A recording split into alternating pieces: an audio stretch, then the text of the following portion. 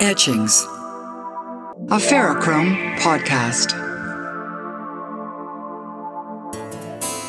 Rohan's Rockpile. It was the summer of 1975. What a summer. It was hot and Wreck Beach was happening, and Habitat, the World Housing Symposium, was alive at Jericho Beach, and people from all over the world had flocked to Vancouver. My 5-year marriage to an overtly flirtatious Vancouver actor had finally run its course. So we parted ways, and I was free at last to enjoy that summer of love, sun, hot men, and lots of great live music with my friends. Which leads me to a wonderful, very happening little nightclub that was around that summer and through into the 1980s. It was called Rohan's Rockpile. It was located across from the Nom Vegetarian Restaurant on 4th Avenue near McDonald Street. It was pretty much a large storefront, but it had some of the best music around at the time. Some of the bands I listened and danced to were the Cement City Cowboys, Billy Cowsill. I once sat in his pink Cadillac and listened to his new CD in the basement of the Fairview, but that's another story. Jim Burns, Doug and the Slugs, Bruce Miller Band, the Pied Pumpkin, R&B All-Stars, just to name a few. One evening in particular seems to remain in my memory. I was sitting at a table with this great blues singer from the States, Albert King, or was it Albert Collins? I can't remember, but how he was at my table, I have no idea. I wasn't even blonde back then.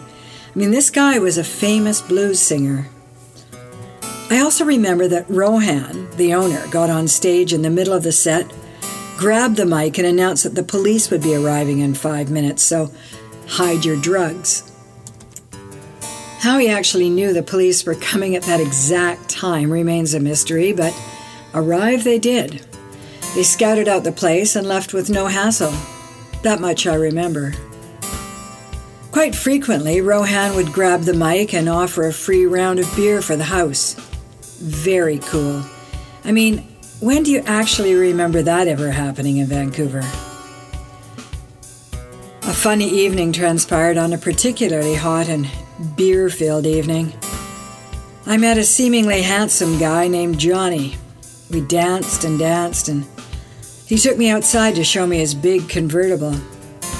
One thing led to another, and he ended up spending that intoxicated evening at my apartment.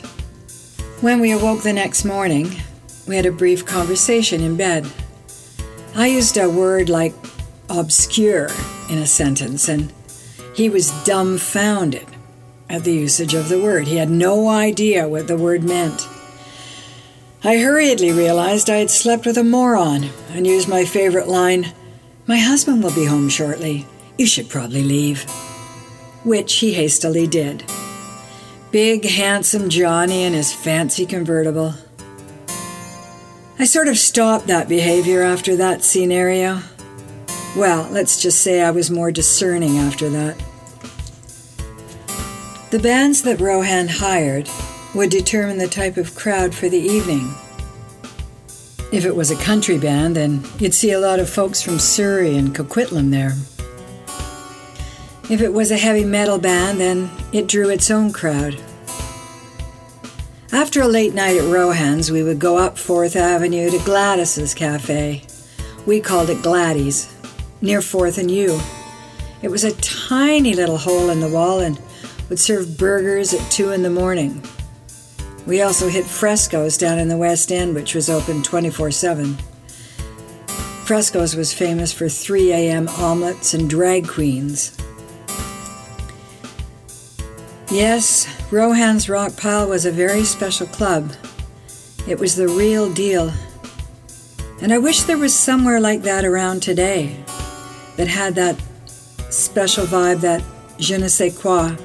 Oh, sure, there's clubs around, but they don't have that special something that Rohan's had.